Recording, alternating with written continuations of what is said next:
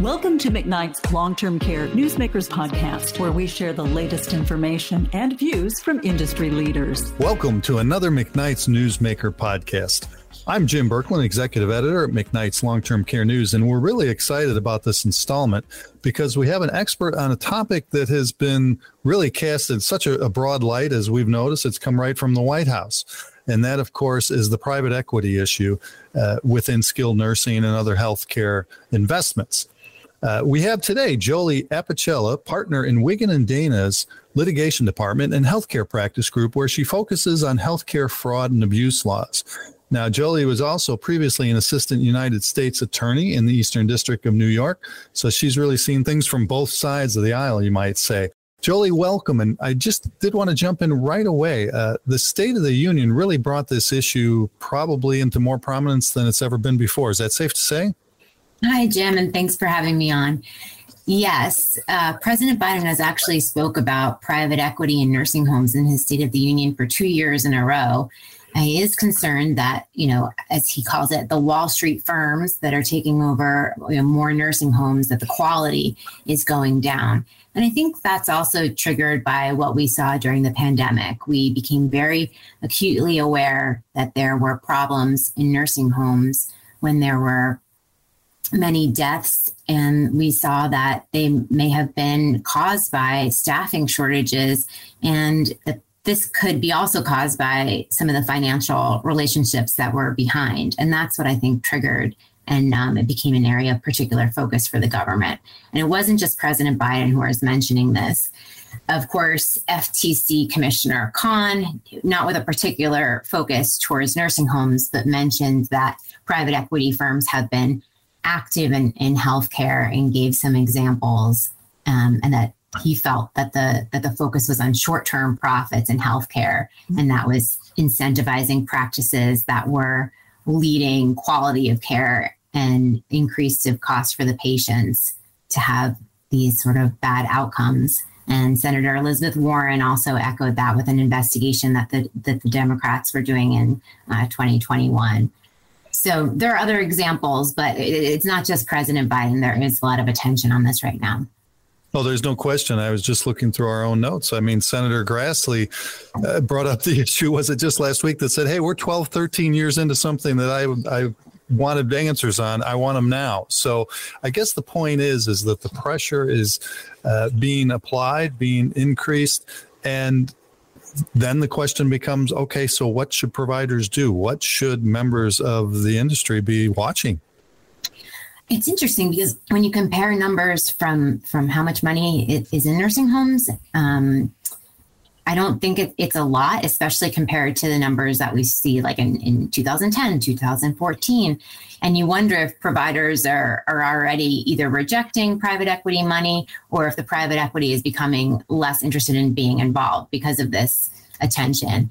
But healthcare is such a stable area of growth for private equity, and the projections do say that there will be, in 2013, it will still have the same sort of ownership in terms of the gross domestic product will be the same for the next 10 years. So that's going to suggest that there will be at least the same amount of ownership in healthcare interests. So what can private equity do? What can nursing homes do?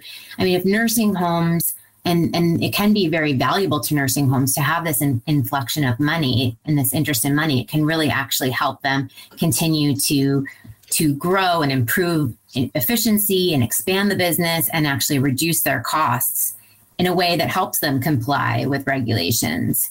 So I don't think the answer is we'll just reject all capital that comes in the door.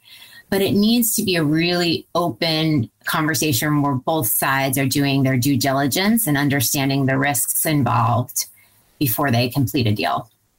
Sure. And I think to your point that there may not be that much involved. We've had Mark Parkinson, President and CEO of the American Healthcare Association, point out that maybe 5% of nursing homes only in the United States are private equity. Another 12% perhaps are REITs. And the government itself actually acknowledged that their definitions of private equity and private financing may be not what is traditionally known. I know you had some thoughts on that to the effect that it may not matter so much. We're talking the same things. Is that right? Right. I mean, there's a few different business models. And as a prosecutor, I did have to learn, what's the difference between a leverage buyout, what's an institutional investor, the pension fund, the endowments, all of that sort of language was new to me. But at the end of the day, I think it doesn't matter if the business model is to buy these portfolio companies, to reform them and to sell them. That enforcement is going to be looking at that there's some incentives that may raise the concerns that President Biden had voiced. Okay, now, part of the increased scrutiny, I guess would say, is that there are going to be additional disclosure requirements, additional administrative burdens for, and this is where it gets into all long-term care owners or nursing home owners. You see that as a good thing, perhaps? I do. And you say that there are going to be the disclosures. I just want to be clear that that's been proposed. It's a proposed rule. It's open for comment, and then there'll be 60 days after that. So we could be looking at sometime in the summer that becomes a rule for disclosure. But in general, I think, shedding a light on something is going to be, better for all. The government will have the information about who these parties are. We could see an increase of whistleblower suits towards those private equity companies because we will know who they are. But otherwise, it's accountability, right? And it's just putting everybody on the same page. So, yeah, in general, I don't think that the nursing homes would have really hid that information anyway. And the accountability that it will give the private equity homes to, produce quality outcomes will probably increase as well. That's an interesting viewpoint, because the other thing that Mr. Parkinson said, he labeled this focus a red herring on private equity. Do you agree? Do you think that it should be looked at in a different light? I'm not sure what he meant exactly by a red herring, but I think the scrutiny is going to continue from government. Look, they're using the False Claims Act to recoup fraudulent billing. And if it shows that there was portfolio conduct that the private equity firm, caused the bills, those fraudulent bills to be submitted, then it doesn't really matter that it's just a small percent, right? Like, even if it's just 5%, the government will still be skeptical. It's going to go to the nursing home quality of care. So it kind of depends on the PE investors' involvement. When they take a really active involvement, this is a very highly regulated space, so they will be held accountable. And the private equity firms usually do want to be actively involved, sometimes in the ways that government suspects, like becoming actively involved in decreasing costs and leading to bad outcomes. But in other cases, actively involved because they want to control all the outcomes, including decreasing the risks. Okay. Now, I've asked you to focus, obviously, primarily on our nursing home crowd and skilled nursing, but I'd like you to help us understand, too, that within a larger context of healthcare, is private equity deserving of this greater scrutiny? I mean, is there some sort of proven research that showed that, hey, these guys and women need to be watched a little bit more than others? I think that's sort of where it comes from.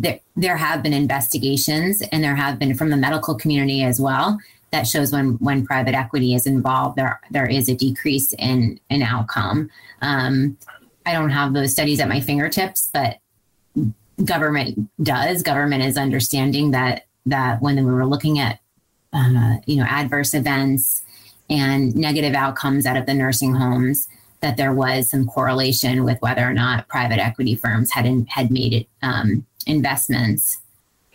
Okay. Now, listen, we have private equity clients who are doing the exact opposite, who are really, making sure that their portfolio companies are are coming into compliance and are really overseeing the quality of care and are hiring counsel to make sure that they're in regulatory and compliance, and not just, relying on the counsel of their portfolio companies, but doing investigations themselves and really offering the highest level compliance that the underlying portfolio companies didn't have before. So it can also be a positive, and I want to be clear about that. All right. Well, that's what I was going to ask is what advice you might have for the listeners in the skilled nursing community. And that might go for be they private equity or interested in attracting private equity, or maybe they're run by private equity. Well, going forward, what would you counsel them in an unofficial way, of course, but what would you advise them? Advice. Yeah, what would you advise them how to look at this? Because it is only going to get a little warmer, it seems like, right? Yeah, it could get warmer. And like I said at the outset, this could really be a good thing for the underlying companies, especially if they don't have the capital to be efficient, if they don't have the capital to, meet their costs. And we are seeing that right now with the staffing shortages. What's the answer to all the staffing shortages that we're seeing in our hospitals and our long-term care facilities? It may just be that we need to pay these people more because they're very unhappy in their jobs and they'd rather have no job in some cases than continue in their job. So you need the capital to be able to pay people well so that they'll stay and give quality of care. So if private equity is going to come in and do that, again, that can be a positive. And we probably want to encourage those relationships.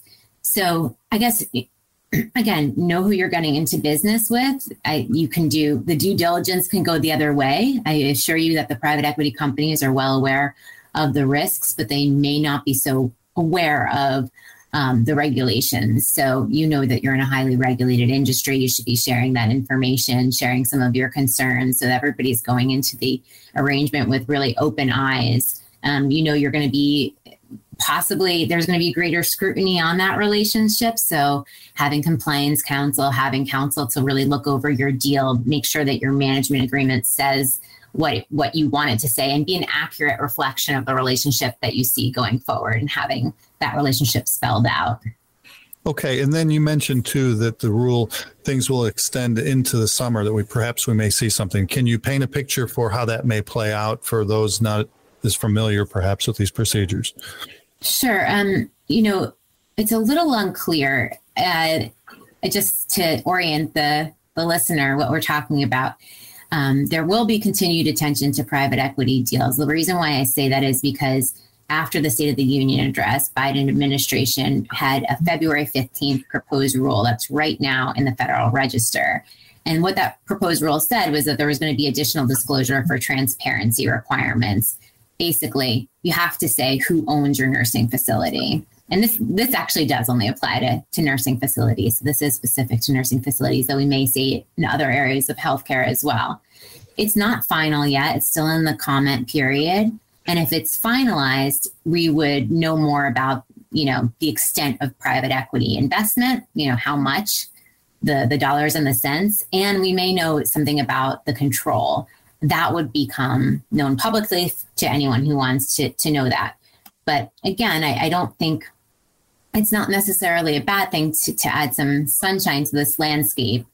Hopefully the private equity firms have nothing to hide, and maybe the government's interest in the case can be investigated sooner rather than later, just by getting to the heart of it.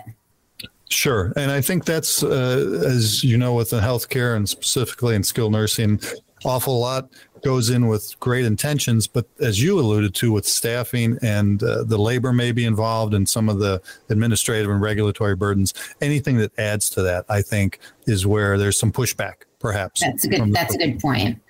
Okay. Although I don't know how onerous really this will be. Maybe you could give me a better sense of that from your listeners. Anything paperwork and anything filing and so highly regulated, as you know, will cause some raised eyebrows. Let's put it that way. So well, if this goes into effect, it will certainly be more paperwork. It will be a submission of the breakdown, which I know is sometimes complicated. And again, it needs to be correct, right? So you don't want to just slapdash put something in. You need to go back and check exactly what those numbers are and make sure that those entities are correct.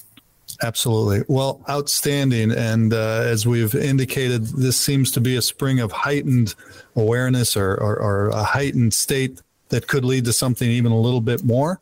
And we've been, really glad to explore this. Are there any other aspects of this PE picture that you'd really like listeners to be aware of or keep an eye on? As we were talking, I kind of thought that there's two different classifications of strategies of areas to get ready for, and this goes to sort of the mitigation. So how you can avoid the government's ear, or if you have it, how you can show them that you've taken all the necessary steps. If it's before the transaction, there's due diligence that you can do, but I'm kind of repeating myself, but I think the number one thing on that list is to get experienced attorneys that are on your side and consultants as well. And, rely on that good faith counsel. But know your portfolio company's business. That goes for the private equity company. And like I said before, you also have to know a little bit about the private equity company. How reputable are they? Have they been accused of any misconduct? What's their plan, right? For how involved will they be in the day-to-day operations and the decision-making. Have all those conversations so that everybody's going in with wide eyes. And private equity should be prepared to walk away, and I know that they will be, but I think the nursing home companies should be looking for the right fit and also be willing to walk away. I know that they're probably hungry for that capital if they're already starting those conversations, but you do want to take a long-term picture for who's going to be the best company to match with. And then after there's a deal, there's some like post-transaction due diligence that you can do, knowing the degree of the management of the private equity, knowing that delineation, who's going to do what job, ensuring that the board members of your company, this is for the nursing homes, are going to be properly trained on the regulatory scheme and compliance risk, and knowing that you're going to communicate that information up to the private equity company so that they can be assured that your people are taking care of it. And then just and this goes to any company, this is very broad advice, but having the most robust corporate compliance program that you can possibly have that's really specifically tailored to your company, and having private equity involved if that's appropriate. All right. Well, once again, we see that vigilance is going to be very important moving forward, and we really want to, as always, yes, and we really want to thank again Jolie Apicella, a partner in Wiggin and Dana's litigation department and healthcare practice group. Just been fantastic to hear from somebody with your experience and in the inside view on that. So we also want to thank you, our listeners, for tuning in today. Once again, I think it's been a very educational, eye-opening look at an aspect of long-term care and skilled nursing that we don't always get a real close look at, and others will be taking closer looks. There's no question, as we've talked about today. So thank you once again for tuning in. Please remember to subscribe to McKnight's Newsmaker podcast wherever you get your podcasts. We wish you good health and outstanding days ahead. Thank you for listening to McKnight's Long-Term Care Newsmakers podcast. For the latest in long-term care news, visit McKnight's.com.